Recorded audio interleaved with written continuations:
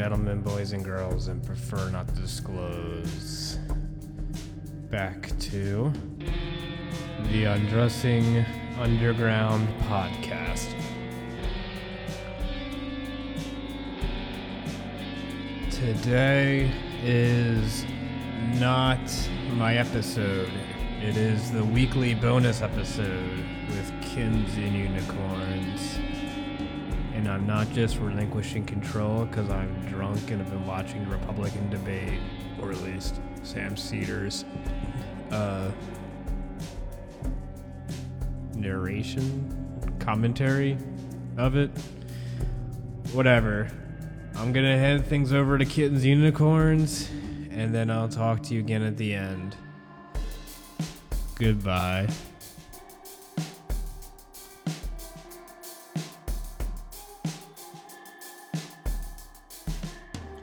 Hello, this is Kittens and Unicorns. Today I'm going to be calling Jennifer C. Martin, who has written 3 articles for Gawker. She's also a commenter under the name Not JCM. Her 3 articles all have religious or faith-based angles, and one of them has over 2,100 comments. So it seems to imply to me that maybe people are interested in talking about faith. And on that note, I'm giving Jennifer a call.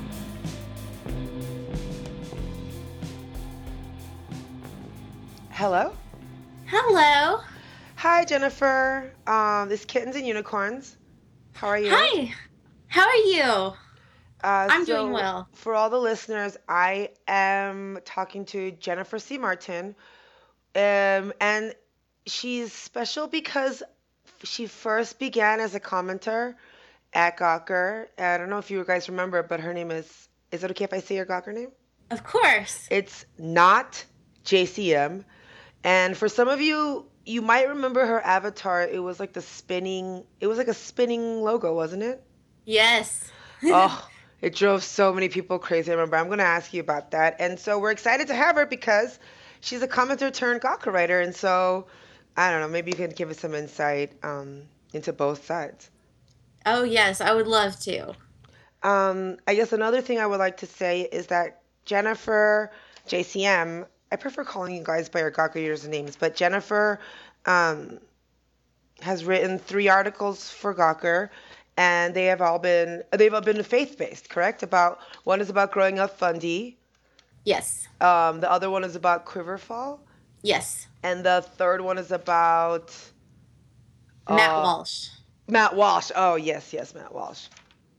Now, can I test without the headphones? Hello? Hello. Okay, excellent. So they are working through my headphones. Yay. Okay, I hope that part doesn't make the podcast. Sorry. Okay, well, how are you? I'm doing well. It's a good day.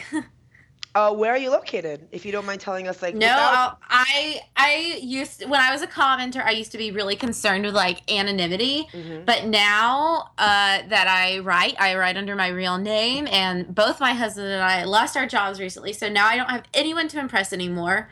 So no, we live in Richmond, Virginia. Oh, and do you do have a husband? Because my question was, do you have an SO or kids? And yes. Do they ever see your comments on Gawker? No, never. Not that they aren't allowed to. I have a 4-year-old and a 2-year-old. They're too young to understand or anything like that. Mm-hmm. And then my husband, I guess he's just not as extroverted as I am. I really like to talk to people and get involved, and like my favorite part of writing the articles is actually like responding to as many comments as I can. So no, my husband's just not that kind of guy. He's never been much of a talker online, but he reads all my articles at least. Does he? I mean, he should. Yes. Does he? I mean, doesn't he see what you're doing on the computer and like you're typing away furiously or like laughing by yourself, and doesn't he ever ask you what you're laughing about or getting upset about? Or... Oh yes, he does that. Occasionally I will read him comments out loud that are really funny. He really likes the really inappropriate jokes that like, what is it, Medieval Knievel?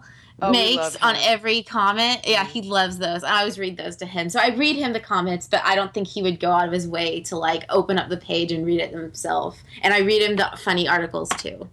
Oh, interesting. Um, so when did you start commenting on Gawker? Now, I've been a long time reader, but I didn't start commenting until about last year.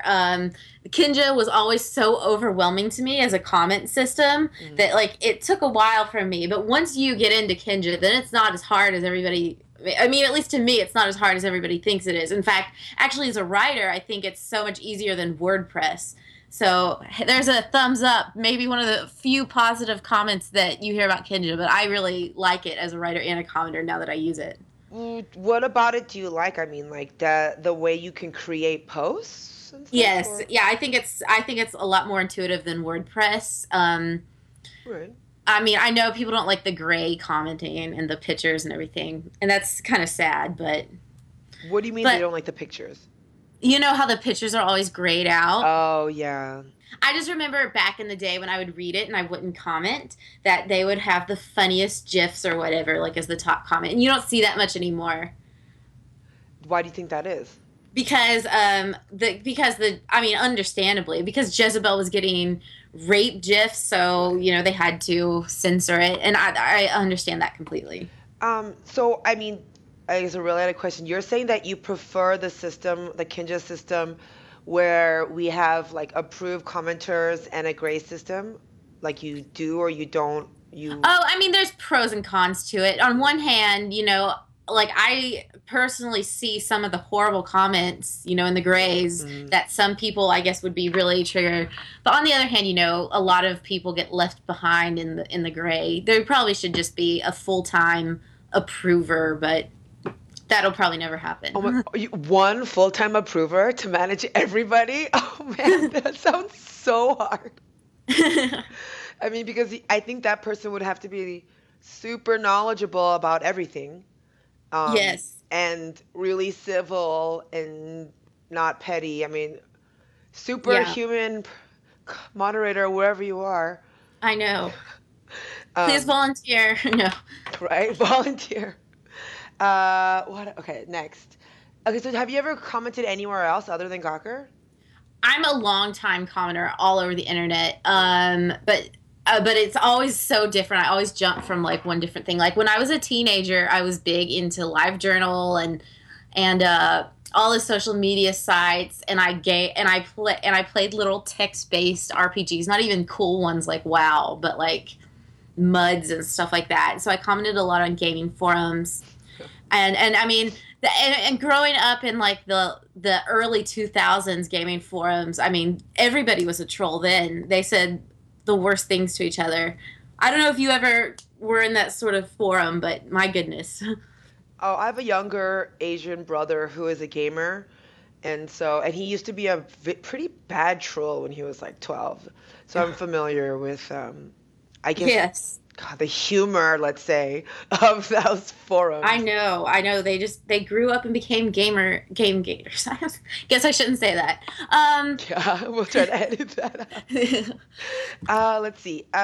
So okay, if you've commented other places, why have you stayed at Gawker? And like, what makes Gawker, like the commenting at Gawker, different from, let's say, LiveJournal?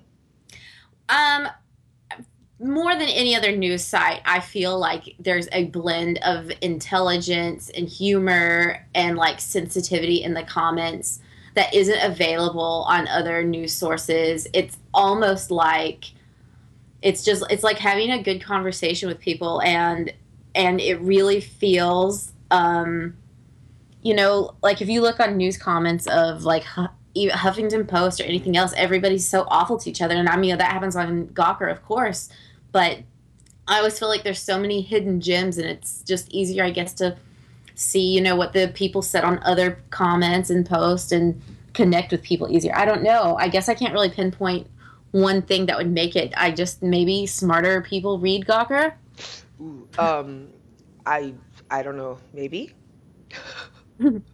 Um, why do you like commenting? Like, what do you get out of it? Um, I feel like it's a way to expand your viewpoint and your opinion, and just see what other people, it's some days it's just a good day, like, to shoot the shit and see what funny things people are saying about a response, or see like what kind of arguments people are having. I think it's a pretty good I don't know, just a clip of like kind of all the parts of internet into one, just like the trolls and the smart people and the funny comments and the inappropriate and gifs, but it's not overwhelming to me. It feels, I guess, more like a real conversation that I would have in real life. No, it does. It does. I mean, I'm a fan of our commenting section. There's no doubt.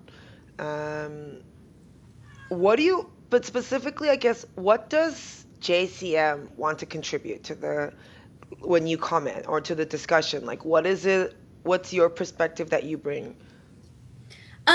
I have always been like, a lot of time feeling like, oh well, I'm like the only religious person who comments. Like, lots of people in Gawker are like, oh well, I hate all religion, I hate all this, and I know it. I've been accused, maybe rightfully, of being like the not all Christians person, but not all Christians are like that. So I feel like I have an obligation to kind of represent my faith in a more positive way, which is how I got started writing the articles, and it kind of drove me to be passionate and just like to say like, look, I don't like the same things that you guys don't like, but there's an alternative too, for people who have faith and religious belief systems. I think you're the only person. You and Joe P. Might be the only people I know. I kind of feel like you guys outed yourself in the comment section. Letting everyone know. Uh, I know we talked about that conversation in our like emails, and you don't remember it, but I'm pretty sure it was you. Um, I mean, what is that like for you as like you're liberal, you're Christian, you go into a comment section that you like, and yet the comment section is rather scathing towards Christians. How do I you deal with mean, it every day, post after post? it's just so different because as until recently, I don't mind being personal, but my husband worked at a very conservative Christian school, and so it was almost a relief to kind of see, just like, this is not how all people think. This is not how all people think, because I had to deal with it. We had to go to that church, and he recently lost that job, so, and honestly, I think he lost the job in part because I was so outspoken online, under my real name. And they didn't say it was because of me, but they just said theological differences for the reason he lost his job Oh, at the conservative Christian church. Yeah. I thought he lost his job because I'm sorry. Is it okay to talk about this? Yes, yes. Didn't he have a beer on 4th of July? I'm Yeah. not saying that's wrong or anything. No, no, it was because of that. They said, oh, well, you had this beer, so it's clearly we have theological differences. But I mean, this is just a conspiracy theory, but I think it was because of me, because I just was always, if they were looking at my Twitter to look for him drinking the beer, then they were probably looking at all the other things and articles I posted on Twitter too. Yikes. I mean, people never surprise me, I guess. So to be honest, Gawker, I mean, I felt like the friendly atheists on Gawker are still more friendly than the conservative Christians that I had to deal with on a daily basis. Really? Yes, I mean, and I know recently, one of the commenters who was on this podcast recently, Cheerful Ex-Girlfriend, Mm-hmm. put together the GoFundMe for my family after that happened. She's not a Christian. She's an atheist. And she did it for me anyway. I mean, so maybe I just have a lot of loyalty to the commentariat of Gawker. I do too. That is really awesome. I didn't know that. I didn't know that Cheerful was like, the one who started the Kickstarter. I'm really proud of her and you. Yeah, I never would have, like, like, if she hadn't convinced me, I probably wouldn't have done it. And I probably would have just been like, stubborn, prideful, poor. So it meant a lot. But because I like and respect all the people, I also want them to know that not all Christians are like that. And so I'm going to keep writing religious articles. I really think, I don't know if I should talk about this. Well, I will anyway. But before he left, Tommy really liked the religious stuff that I was putting out. And I was trying to convince them to have a religious blog part of Gawker, the way they have like the sub-blogs for the vein and everything like that. And anyway, we were talking about that, but now they're all gone. So who knows now, but the religious content that I post always gets a lot of views. So that's good news. And so obviously even if people disagree, it's still a subject they want to read about, they want to talk about, they want definitely. to hear about. Yeah. I think I don't know. I mean, I think a lot of people still want to talk about faith and spirituality, maybe what they don't understand or what they do understand, or I mean, it's definitely a subject that's really interesting to me. So I was glad to see some articles about it. I mean, I'm not Christian anymore, but I still am interested in this topic. On that note, can you tell me a little bit what it's like as a liberal Christian commenter who you comment online and there's all these scathing remarks about Christians, and yet in your real life you go to church, like your previous church, and your congregation might not love that you are such an outspoken Christian liberal? Oh yeah, they hated it. I mean, they would. This is just like conspiracy theories, but sometimes I feel like I would post something on like my Facebook or Twitter, and then like they would preach against it in the next Sunday's sermon. It was such a small church, I'm sure it was a coincidence, but you just can't help but wonder about it. And anyway, it was good because it gave me fuel for my fire to write against it in the first place. And I never wanted to like lie about it. I wouldn't bring it up. I'm not in real life. I don't want to just go up to people and argue with them in real life. The way you can on Gawker. But like if somebody asked me point blank, I would say what I believed in. Like this February, my husband and I were applying to be missionaries in Portugal. Mm-hmm. And they called me out of the blue. They had seen again something that I had posted on some social media site, and I thought I had had all my settings hidden at this point, but I guess I didn't. And they asked me what my beliefs were in homosexuality, and I told them, I was like, I don't think it's a sin. I think they deserve equal rights to marriage and housing and everything. And they said, well, we're cutting your application. I had been like learning Portuguese and getting medical checkups, and we had interviewed with them in person. So, I mean, it was just cut off. So you make a lot of sacrifices, but for me, it's worth it because I think that if I can keep writing and keep having a platform, then I'll do more good than harm in the long run. I think it says a lot about you that in an interview, I guess, where it's private, and you're not being recorded, and they ask you about your beliefs, and you've been studying and trying to go to Portugal for this missionary trip, but you tell them what what your beliefs really are. I mean, there's courage in that. It was hard. It was hard because you know what? If I had lied and I had been like, no, I'm sorry, I don't believe in that, they probably would have just let it go completely. Missionary trips are really hard. I've done it. I've done one when I was. Oh, you did? My grandparents were missionaries. I kind of always, I kind of have a travel bug, but if it's meant to be, it'll happen. Clearly that one was not meant to be.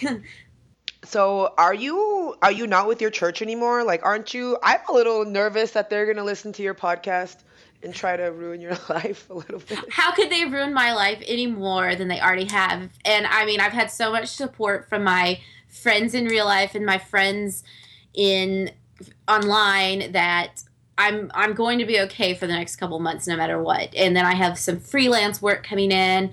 My husband has applied for a bunch of jobs. I think that he'll be okay. And we literally just went to a new church last week. One of the commenters was, I was saying that my denomination was hard to go to, and one of the commenters had brought up United Church of Christ. So I went to United Church of Christ Church, and wouldn't you know it, the pastor was a female. I had never been to a church with a female pastor before. No, right. And after church, they were having a family celebration. They had like rainbow popcorn for the Supreme Court decision, and I thought, well, this is the church for me. So hopefully that church will work out.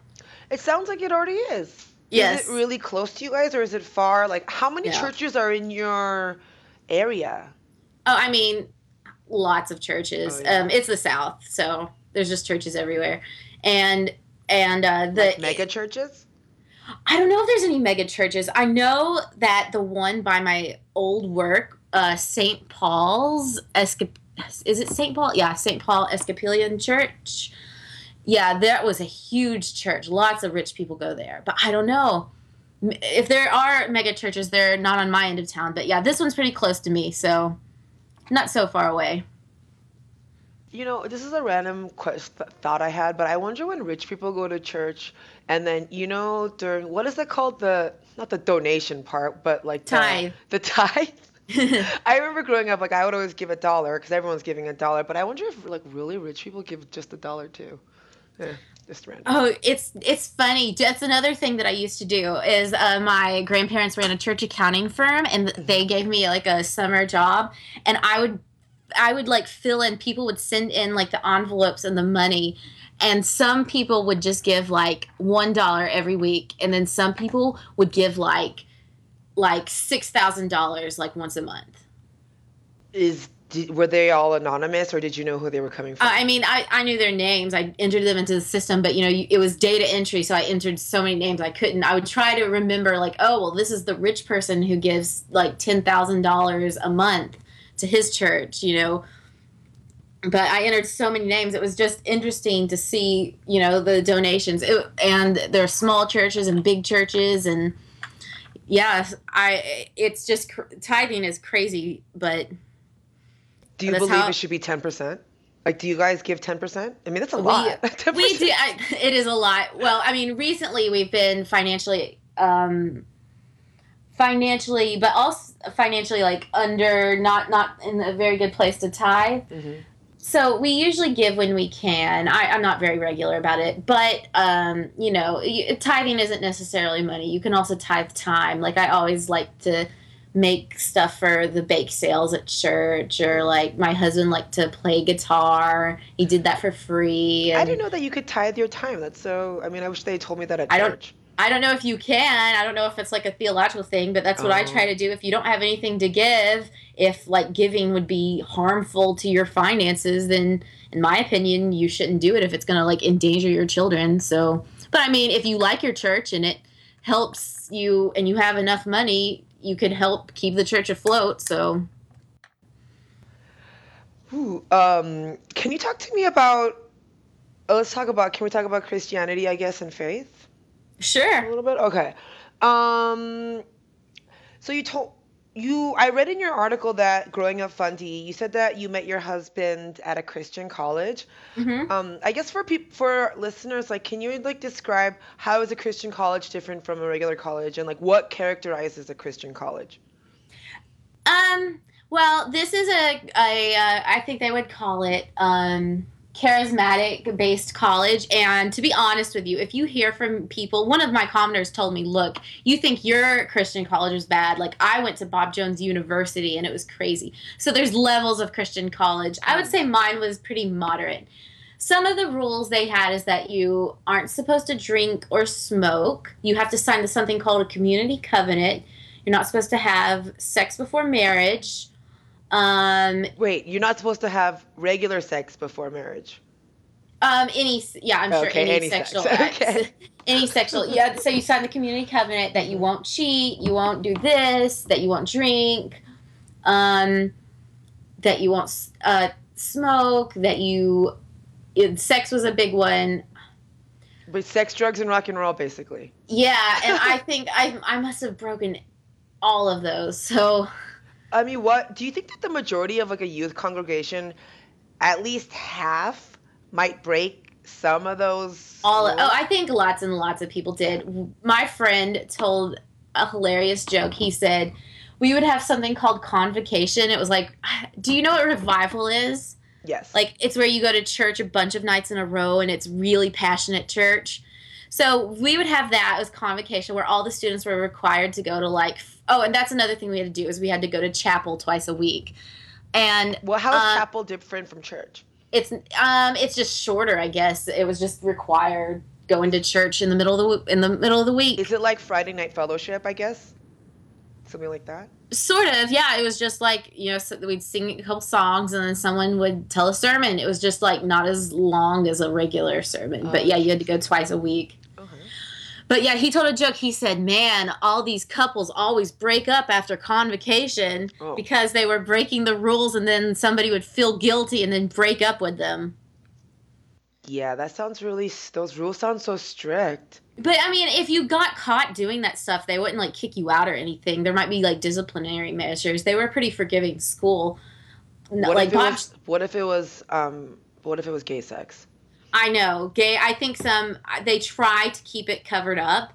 But I know for sure that you're not allowed to be out and gay on the campus. I belong to a Facebook group. I think what is it? Queer and Straight Allies of Lee University, because I've known people who were gay and went to school there, and I don't know if they were just not out or if they left the school or what. But you're technically not supposed to. But there would have been an outcry if somebody had gotten kicked out over it, and I just don't know if they have not told in a while. They try to keep things covered up. What the problem with the Christian school is that they're being funded by an extremely conservative denomination, but they're kind of serving a more progressive college-age student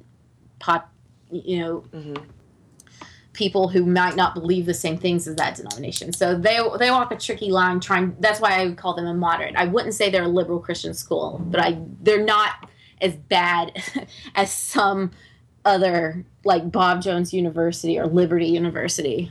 Do you guys have all the same, and sorry to ask a stupid question, but like, do you guys have all the same majors offered and you go through the same, like a similar process with like general education? Oh, yeah. I would say I received a pretty good education. I got a bachelor's in journalism, except I did have to have a minor in Bible as well. You have to take 18 hours of theology and Bible classes. And then this is a good requirement to have. You also have to complete 80 hours of community service because they believe in being a Christian service-based school. And I think that's one of the most important parts of Christianity anyway. So what service did you do? I did lots of various different ones. We went to the nursing homes a lot. I did lots of like, what was it? I worked at the animal shelter a lot. Oh. They try to make it easy because it's not always easy for people to just arrange that stuff themselves. So they try to have like service learning days where they'll take people out to go feed poor communities or visit nursing homes, just stuff like that. So it's pretty easy to meet your 80 hours while you're there. Oh, okay. So this is a question. I think in one of your articles you said that you didn't know, but I want to try to ask you anyways. What do you think is a good Christian? I know. I know that whatever my definition is will not be a universal definition, but I would say, and I also will not claim that I'm a good Christian because I'm certainly a very flawed person. I would say a good Christian is somebody who puts others before themselves and lives by the red words of Jesus Christ, by like helping the poor and turning the other cheek and doesn't use legalism to enhance their prejudices like a lot of Christians do, Right. and people who look out for other people are good Christians, and people who choose Jesus over religion, over hatred, over biased beliefs, that's probably what makes a good Christian. Okay, next hard question. What do you think it takes to get into heaven? Ugh. I know, I know. I have been struggling with the concept of an afterlife. I don't think I believe in hell, so I don't know if I believe in heaven either. I do believe in eternal life. I'm not sure how you get there. I would like to think that people. If there was a bare minimum, what do you think? If there was a bare minimum, I would say that if you have tried to connect to God in your lifetime by being a good person, by helping others, by connecting to the Spirit of God, by looking to make it a better place, then hopefully that is what you would get used to get into heaven. What about? I mean, I was under the impression from my church experience that I guess like the bare minimum of what it takes is you have to believe that Jesus Christ died on the cross for your sins so that you can go to heaven. I mean, I believe that, but if you take that at face value, some days I wake up and I'm like, that doesn't even make sense. I couldn't believe that, I feel like any reasonable adult goes through periods of doubt and periods of faith. Maybe some days I have more faith than others. Maybe some days I wake up and I'm like, this God thing seems pretty crazy. I don't know if I believe in it. So at the end of the day, it's more like I'm making a choice to be a Christian than what I do actually believe it, but I'm not going to let the belief be the deciding factor. I'm going to let my choices and my personal following of Jesus Christ the Savior be what takes me. Sorry if that was too religious. Oh, no, it's fine. This is great. I'm keen to hear what you think. What is your favorite Bible story? Gosh. I am a big fan of Deborah the Judge because I'm a feminist, and Deborah was one of the female leaders mentioned in the Old Testament, and she was kind of like this badass girl who ruled over the Israelites when they didn't have a king, and she brought down like war and judgment on people, and that's Old Testament God. But anyway, I've always really liked Deborah. I thought she was awesome. And, people talk about women in the Bible being really meek and mild, but that's only if that's what you've been taught and that's what you've been expressed to. But there's other examples, like, and then Rahab the prostitute. She was a badass, too. She was, God, people talk about the sexual sin of the world, but God thought that a prostitute was a hero, so. I'm sorry, can you clarify which prostitute? Rahab. Okay. In the Bible, she Old Testament. Yes, yeah, she helped like kill somebody for one of Joshua's enemies, I think. I'm sure one of the commenters will come in and correct me if I'm wrong. I'm sure they will. I'm sure. I guess, okay, what is your favorite New Testament Bible story? New Testament? I really like when I mean, this is a cliche, especially for like a progressive Christian, but when the the adulterous woman had sinned and everyone was getting ready to stone her, and Jesus told everyone, "He among you who has not sinned, cast the first stone." That's probably my favorite Jesus depiction in the whole Bible. What's your favorite version of the Bible? Like which? I like New Living Testament. Okay. It is more gender inclusive. I don't know if that makes sense. They just have a lot of wherever, like a lot of Bible verses will say like all men come here, and here they'll say all people come here. And it's just little things like that. And I really like New Living Translation. But I also have this from when I was taking Bible classes, I have this awesome Oxford, and I'm looking at it right now, literally, the new Oxford Annotated Bible with Apocrypha, because I wasn't Catholic or anything growing up, and so I was like, oh man, I've never read the Apocrypha before, and so it's like reading like a whole new story. How does your family feel about Catholicism? they were neutral to it. We have extended relatives who are Catholic, but there's some evangelical Christians who think Catholicism is like might as well be another religion. Like, Right? yeah, How does your like the church you were with, how did they feel about Mary, Mary. Jesus' mom? Oh yeah, I mean, Catholics. They only talk about her at Christmas. She just was there to carry baby Jesus. That was her only job. Um, so why and how did you decide to write for Gawker? Well, I was just reading so many Gawker articles. I must have been just like consuming them. I was reading like everything they put out, and I was like, "This is," and I just couldn't believe it. And I just thought, I used to write in college. I could write. I've written pretty much my whole life, and I thought I could write like this. And so I was commenting one day. It was on Gawker TK, Hmm.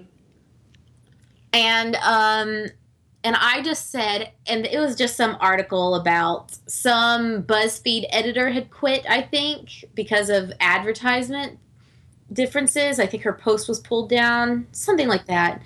And I just was like, so how do you even get a job like at these places? Because to me, it just seems so far and away. Like, I'm a person who got married at 20. I've been taking dead-end jobs my whole life. I didn't pursue journalism after, like, I found out I was pregnant a month after I graduated from college. So, I feel like I've always been in, like, dead-end jobs to support my family, or, like, just I haven't been able to pursue writing like I've wanted to. And I was just so depressed. I wrote this really depressing post. And Albert Bernico responded to it and was like, look, I can talk to you about this. Why don't you email me? So I did email him, and he sent me a life-changing email. He basically told me that, look, I didn't have a degree. I was working a dead-end job. I was at a government job, and I was at a government job at the same time too. He's like, I had 2 kids. Like, I was in the same place as you, and he really was in the same place as me. It was almost uncanny.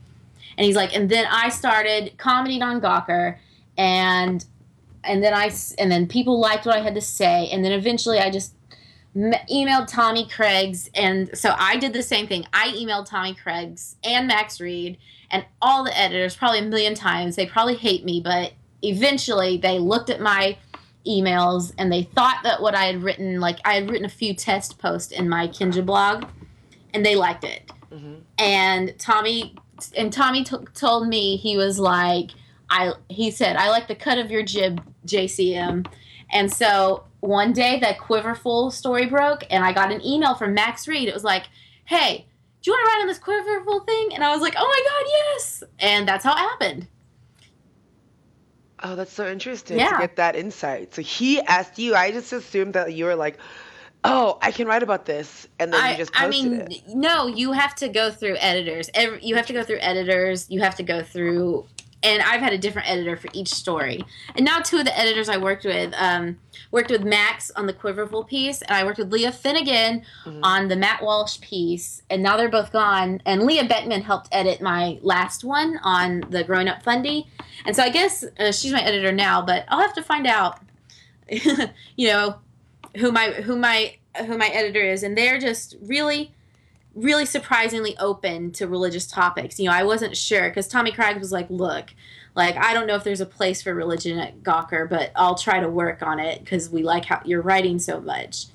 I really do feel like there is. I don't know if religion as a sub-blog, the way like Fortress America as a sub-blog, would be wildly popular, but if it was just incorporated into the main page, I don't see why those posts wouldn't be They've been popular. Pretty popular. I think they're just good things to write about. You're right, maybe not a whole blog, but just more religious content, and not necessarily in a negative way. I just remember reading a bunch of Gawker posts.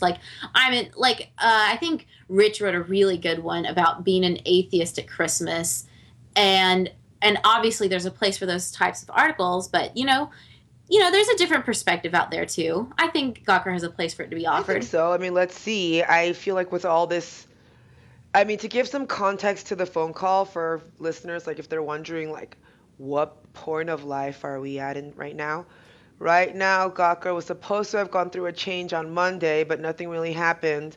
Max Reed has left, Leah Finnegan has left, Dana Evan has left, and Katie Weaver has left, and Adam Weinstein before that. So, um, yikes.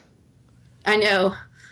Can you briefly, I wanted to ask you, can you describe that process again when you said you were emailing the editors? Like, how incessant were you? Were you, like, I you were was, emailing them yeah. and they didn't respond to you, so you just emailed them again the next day? I mean, what happened? Yeah, I mean, I didn't email them every day. It would be like every couple days, and I would just send them like really. Honestly, I sent Tommy Craig's the worst subject type. I was like, whose cock do I have to suck around here to get an email response? I love that you said that. I don't know, it's just I didn't know unexpected how from a else. Like, Christian. I just imagine what it's like to be an editor and you have your inbox just full of a zillion emails and you don't want to read any of them. So maybe a fun subject title is what will get people to open your email. And so I think if I could get them to open my email and get them to read my stuff, I think, well, maybe they'll respond. And they did. They did. And it really worked out. There's this you'll have to remind me to get back on topic. But I really quickly, there was this post on Clash Talk that referenced that. Oh, really? I don't read Clash Talk. You're going to have to tell me. It was during the ban when everyone was banned and nobody had a follow anymore, and people were like, regulars were complaining like, how do I get a follow? And one of the regulars at Clash Talk said they found out that anybody who sexually propositions the Gawker writers, like, whose dick do I have to suck around here, would get a follow. So I mean, there's something to be said about that. That's what I didn't know that. Well, I'm What? glad I didn't know that. I'm glad it worked. I will have to use that effort with the new batch of editors when new assignments get. Yeah, it's a secret power though, so you can only use it so much.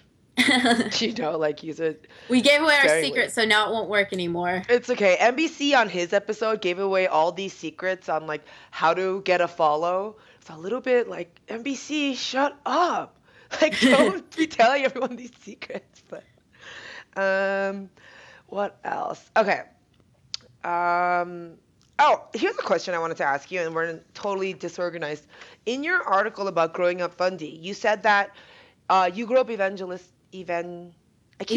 I keep saying like Linda Evangelistica or something, but you grew up, let's just say I grew up full gospel, which means receiving all the spiritual gifts, and I'm assuming it's similar to your. Yes, sounds very similar. So you're familiar with people speaking in tongues around you. Oh yeah, absolutely. I've never done it personally. You've never tried? I mean, I don't know if I feel like if you have to try to do it, you're missing the point. Really? I mean, shouldn't it be something that comes naturally? Like it's just never happened for me. My husband told me, because I missed this church service, but my husband went to a church service and he spoke in tongues. And I was like, Daniel, it's like, between you and me, is it bullshit? Like, is it just some weird thing? And he was like, well, I don't know. It wasn't for me. So who knows, you know? And I've seen people who like speak in tongues and then somebody translates that's it. crazy. Yeah. And, and to me, it doesn't even faze me at all. Like I know that some people would walk into church and they'd hear that and they'd be like, "Oh my God, what is happening? Like, this is crazy demonic activity, something like this." But it doesn't even faze me. I've never done it. I'm comfortable in it, but I've never done it. I don't know if it's, I don't know the science behind it, if it's real or whatever. But from what I've seen, it's okay. I mean, I grew up thinking, because I grew up full gospel, and so I thought every Christian all across, believed in receiving spiritual gifts like prophecy and speaking in tongue. And then it was only in high school that my other Christian friends were like, dude, you guys are really out of control with like Oh my that. God. And I was like, what do you mean? Like, what, you guys don't do that? Like, you can't speak in tongue? Oh, I agree. I went to a church. My parents started moving around a lot when I was like 10. So I got exposed to different people and different cultures pretty early on, but like I remember I was 10. I'd never met I met a Catholic, I met a Jew, I met a Jehovah's Witness. I literally never met anyone from either of those three religions before. And yeah, I definitely thought speaking in tongues was something that every church did, but nope, it's very, very strange practice. Your pastor never prayed for you to receive the gift? I mean, I never like in my church, it was like voluntary. Like you walk up and they put your hand, and like I've been prayed over and stuff like that, but I've never spoken in tongues.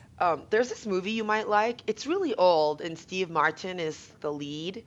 And I think it's, oh God, I forget the name, but it's about like him and like Pentecostal churches and stuff. It's a comedy. It actually might be a little bit offensive to Christians. I grew up with all of that, like the revivals and like, big audiences, and we jump up and down. So it was very familiar to me. I don't know. Maybe you won't. I'll have to watch it. I'll have to watch it. I mean, there's Check not out much. his IMDb. I will. Let's see what. Okay. Let me ask you this. I asked you about your church, if they like saw your, like if they're gonna listen to this podcast, and I was worried. How did your friends and family, like your mother, father, how did they react to your articles? Well, they would like the first one I posted, Quiver Full of Shit. I sent it to my mom. Like I'm really close to my parents, and my mom goes, Jennifer, this is a good article, and I would share it on my wall, except there's a curse word in the headline. Oh, that's so cute. And then they really didn't like the Jesus hates Matt. Jesus would hate this blogger. They thought. Why? Oh, because they're like, Jesus wouldn't hate anybody. I got that comment so many times. I was like, but it was just a joke. I guess you wrote Jesus would have been disappointed. I mean, it's more accurate, I guess. Jesus would be heavily disappointed. And I was like, Not but as Mom, good of a headline. I was like, you guys don't understand the Gawker culture. I'm like, they're just trying to, get a little shock into the, it's not clickbait, but it is kind of just a funny headline. On that, would you say that, like, I read your 3 articles, and I mean, I enjoyed them. I mean, I laughed, but I did think if I was a conservative Christian who wasn't familiar with Gawker's tone, I would, I mean, I guess it could have been inflammatory or offensive to somebody. Oh, yeah.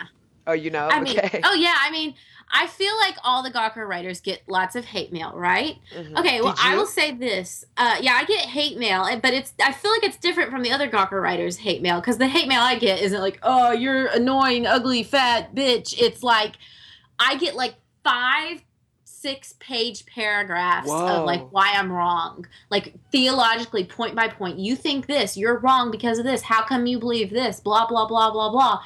And I honestly have gotten so many. It wasn't even really. Some of them aren't even disrespectful. They're just genuinely like debating and trying to argue with me. But I just don't have time to answer all the 7-paragraph emails, and a lot of them are just that they're praying for me and that I should get to know. I guess a lot of people can't even tell that I'm a Christian in the articles, because they say,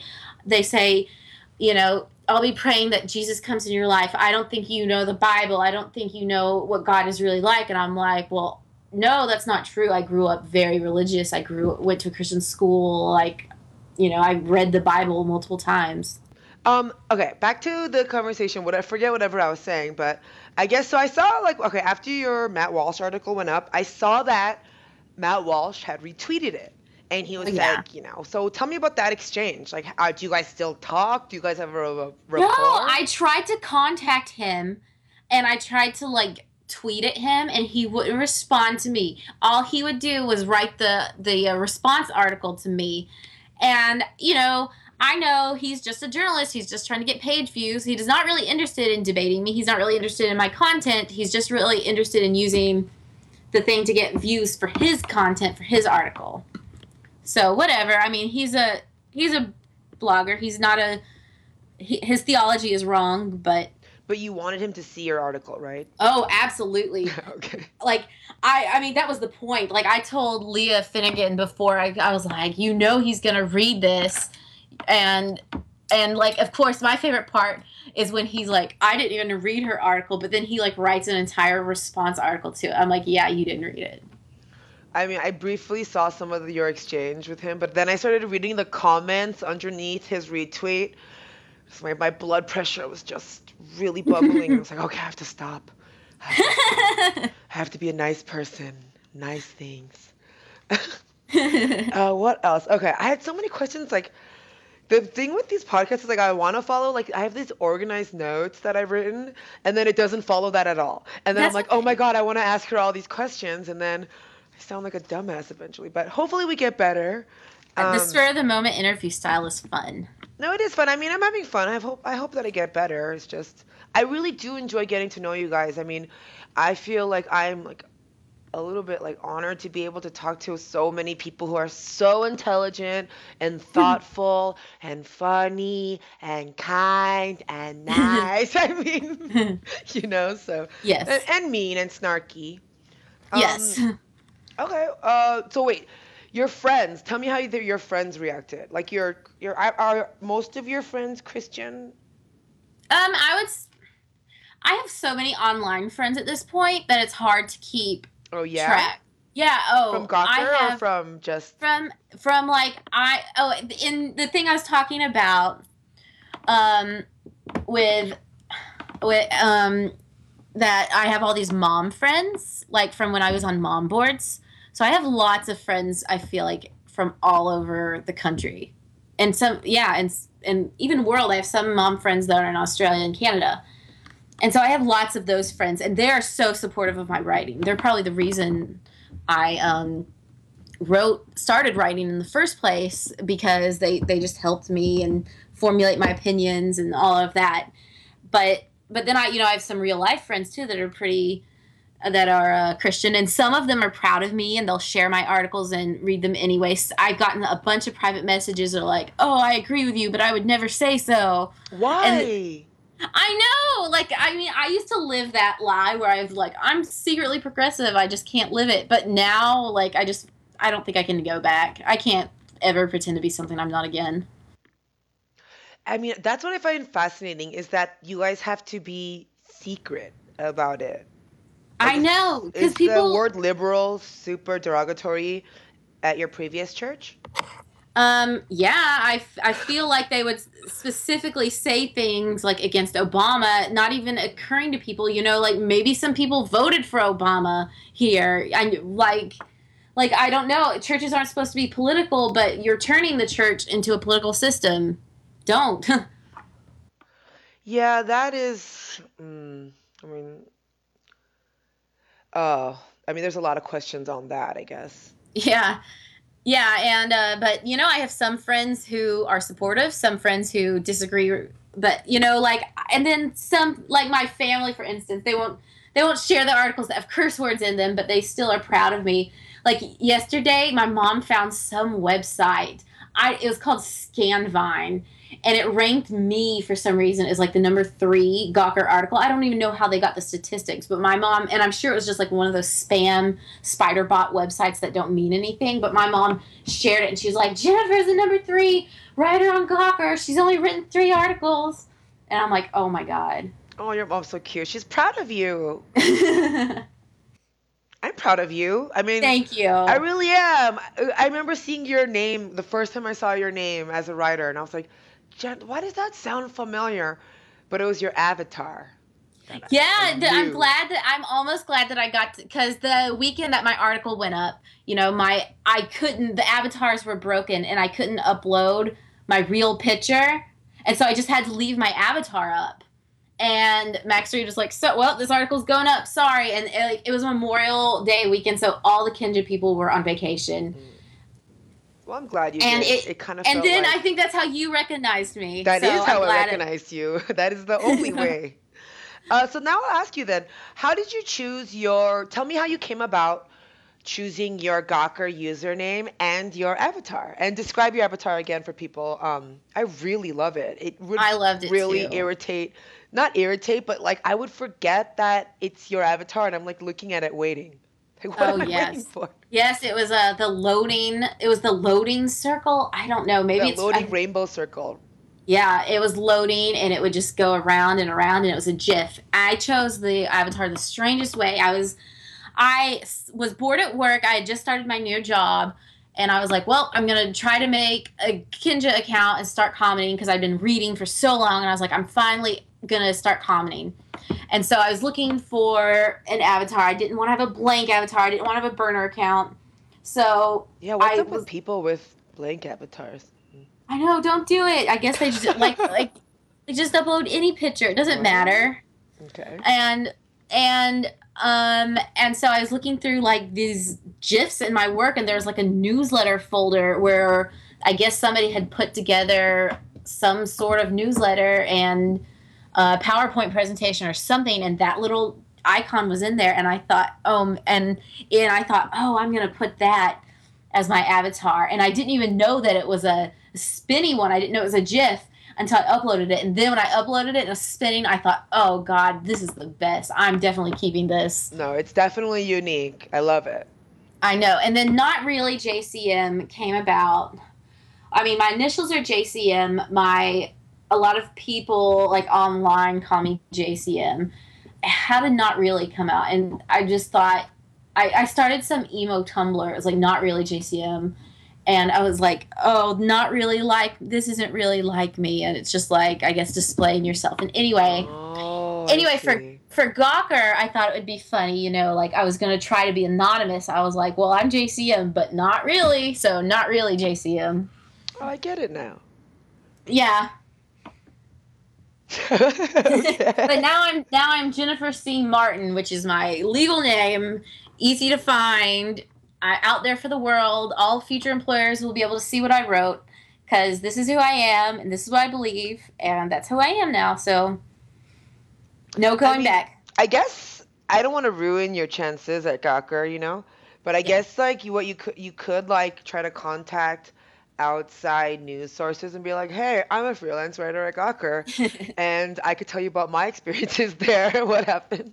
It's like a never-ending That's story. Funny. I don't have any gossip though. I don't have any like good, like I feel like because I feel like it's not just about being freelance, but like being away from New York City just makes it so much harder to connect with people because they all live in New York City and I live in Richmond. And I know there's other freelancers, but they all chat like at Slack all day long. And I don't know. I don't write enough for them to like be, you know, part of their little club, and I want to connect and make friends with them, but I'm so awkward, and I feel like I don't know, maybe it comes off as needy, but I just really want to expand my writing career, my journalism career, and I'm trying to find the best way to do that in a professional way, but also, you know, being chummy and cool, but I'm not really a cool person. It's a lot harder. Networking is hard. No offense to Gawker writers, but I don't know if I could say if I saw them off the street that they're the coolest person in the world. I mean, no, you know, I mean, don't worry about that kind of stuff. You're right. It's all me. I should calm down. That's why I miss Tommy so much because he would always be like he'd be like, Jennifer, he's like, calm down, you're fine. He's like, you're fine. Oh, that's cute. I know. All the writers use Slack as their chatting platform. And were you invited to their... No. I think only staff writers can use it or like long-term freelancers. And I mean, I wouldn't ask anyway because I mean, they'd be like, oh, this stranger. Well, I don't know. I feel like Gawker is still going through lots of changes and we have like yet to see. That's right. Yeah, I mean, I'm sure the last thing on their mind is like, are all of our freelancers on the Slack channel? And they probably don't want their freelancers to see the drama going down on that anyway. Do you think that, let's say you become a full-time writer, are you going to forget about us? Never. I love commenting. No, because the people, I don't know if it's just my articles because they're so personal and intense, but I get a lot of really in-depth comments. And when people share, like, their life with me like that, their stories, like, you know, I connect with what you wrote because you said this. I feel like if I have the time, I owe it to them to acknowledge it and communicate with everybody? I try. I mean, you can't do it all, no matter how much you try. Even the people who criticize you harshly? Oh, no. I mean, no, there was if it's a really well-written criticism, like my favorite one was on the Matt Walsh article. and somebody was like, this is by someone who obviously hasn't read the Bible. And I said, like, bitch, I graduated with a minor in Bible from a Christian college or something like that. So it just depends. But on really, I especially like when someone shares something really personal, I try to respond. Yeah. And if somebody asks a question that I think I can answer, I try to respond. But I don't know if I'll have that much time, if I get more work.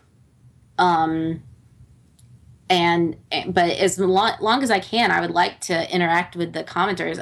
I don't know if they encourage that or not, but Denton says he encourages that in one of the articles I read. And then in that same article, there was a Gawker writer who complained. I think it was a New York Times article, actually.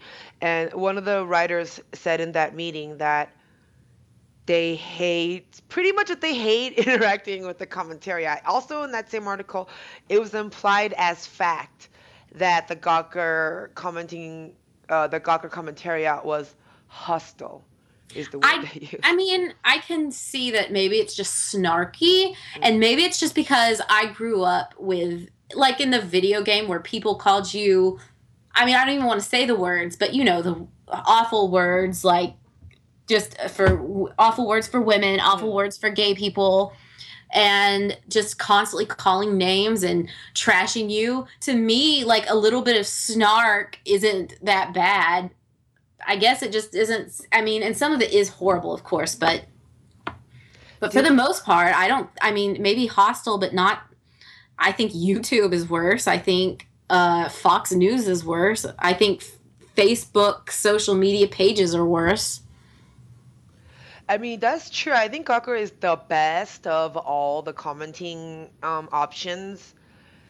Not just the best, it is the best, but I mean, that's such an unfair criticism sometimes when they say, like, everyone at Gawker is hostile. Because, like, I know you've been there a long time, and so have I. We, like, scour the comment section, and, like, a good 40%, I would say, is pretty decent, Yeah. With decent comments, civil, like, heated, strong opinions, but not ad hominem attacks or insults. No, and I feel like it's the good comments that kind of go to the top or whatever. I don't know how the ranking system works, but if you just open up an article, you usually have to dig pretty far to get some of the worst stuff. Or if there's something bad at the top, it's because somebody had a good response to it, right underneath. Not just that. I think the comments at the top, like when you click show all replies, right? Mm-hmm. The comment at the top is usually the one that has the most amount of comments within that thread. Right. So those tend to be troll ones, right? Like, why did you respond to that? Like, I don't know. Why didn't you? And you shouldn't do that. I mean, I see that. I just passed by like, okay, I'm going to wrap this call up soon. I always say that, and then I like talk for another 5 minutes, but. Okay. Two more questions. Okay, I'm going to write that down. 2 more questions. Okay. First, have you ever changed your view based on something a commenter has said? Have you ever changed someone else's? If yes, what happened? What was it regarding? Was it ever regarding faith? Yes, I have a funny story for if somebody ever changed my mind. Taylor Berman had written an article about someone who had gotten into a fight over sprinkles on their ice cream cone, and he had said, and I said, sprinkles is the worst ice cream topping. Oh, I remember you saying this, actually. And somebody responded to me, they said, no, gummy bears are the worst topping. And I was like, are you kidding? Like, gummy bears are the worst gummy bear. They get all hard and chewy. I was like, no. And I was like, no, I could eat sprinkles in a heartbeat. Like, gummy bears, I think I might throw the ice cream away, and I love ice cream. I don't understand people who why would you put gummy bears in your eye? It does make it so cold and hard. Ugh. Yeah. It's disgusting. Eat gummy bears by themselves. So Taylor Berman changed your mind on that sprinkles is a good topping. Yeah. And then well, thank you, Taylor. And then for a serious one, I feel like I don't know if this is the same, but I did get an email from somebody just yesterday that said they had read all of my articles and that they had really touched them. And they said, I've been through so much shit in the church, and I don't know if I could ever step into a church again. And they said to me, but this Jesus that you're talking about, that's the kind of Jesus I want to get to know. I just started crying. Like, that's exactly why I write. So, yeah, I don't know if I changed their mind, but I opened their mind at least to a positive impression of Jesus, and that is everything to me. So that response made me think of a new question. What's your favorite movie that has a Christian theme and made you cry? oh, Jesus. And made you cry because of the affirmation of faith. Kind of movie did I like? Because I was thinking of Sister Act 1 and 2, but that might not be the same thing as you. Do you know, when I was in high school, I watched a movie called Saved. Have you ever seen that movie? Yes, it's so that good. That movie, I mean, I thought that movie was just parodying Christianity, and it's easy to say, oh, this is an anti-Christian movie. But at the end of the movie, no, it's not really. It's about accepting people with their flaws and finding God in those flaws. In my opinion, it wasn't like anti-Christian at all. It was like anti-fake Christian. So that movie had a pretty big impact on me, and maybe even on my faith in general. But yeah, I really like that movie. Have you ever seen This Is the End? No. What's it? I'll have to. That's the second movie recommendation. I'm gonna have to get on my Netflix. It's a comedy. I mean, it's a Seth Rogen, James Franco comedy, and like it's really in poor taste. I really like it. It's really, really gross.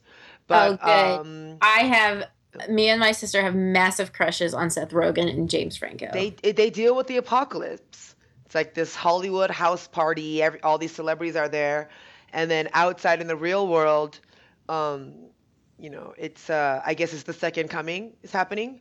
That sounds wonderful. I mean, I really enjoyed it. There were some people really hate it. It's not film. It's just no. Hey, if you got time, you can always watch it. I will. Final question.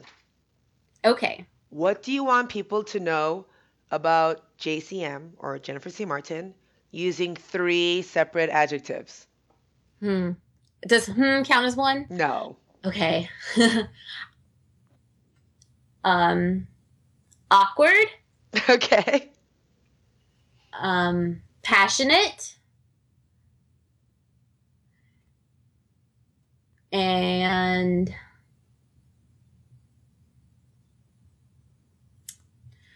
oh gosh, this is the hardest question yet. Awkward, passionate.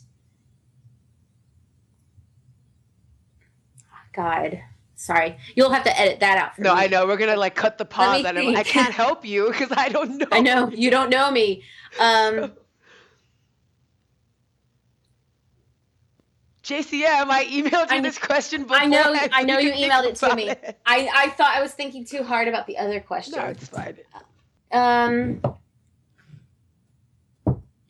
Awkward, passionate. Awkward, passionate, and driven. Awesome. That's a good one. Don't feel bad. I mean, I asked baggy trousers, and his were more simple. I mean, I was like giggling. I guess this is the hardest question for the 2 Gawker commenters I've interviewed so far. Like everyone, all the other questions, you guys have like really fluid, academic, thoughtful answers. And then I'm like, 3 words to describe yourself. Go. And you're like, oh, I know you're asking wordy people to limit themselves, and my writing is so long-winded. I think that Leah Finian probably took close to 500, 800 words off of my article. I know. JCM, the internet, like online people have short attention spans. I know it. They know it. They know it. That's why the editors are there. Well, I really enjoyed this chat with you. I did too. Thank you so much for interviewing me, and thank you for having me. I'm really honored to be a part of this podcast. No, thank you so much. You're a Gawker commenter turned writer, so I mean, we're so proud of you. I know, and thank you. Thank you for still counting me as one of your own. Oh, no, thank you for still, well, I hope we don't get too annoying with like no, you're great, and I don't want the listeners to be like, ugh, shut up, you guys. But Yeah, I will definitely. I mean, I look forward to seeing more of your writing. I do hope you continue to push Gawker to like write more about faith. I will put some money on it that, there's still interest. There will always be interest about faith, even for liberals. Yes. That's what I'm betting on. All right, JCM, I will see you on the main page. All right. See ya. Bye. Bye. All right. That does it for this week. Kittens and Unicorns is on vacation in New York, stalking the Gawker staff. She took a picture of... No, I don't think she did take a picture of Tom Soka, or Saka, whatever the fuck his name is. But she was near him, and she tried to, but he turned around because he probably figured out what she was doing. Anyway, that's why I'm here. Because I'm here to do the outroduction again.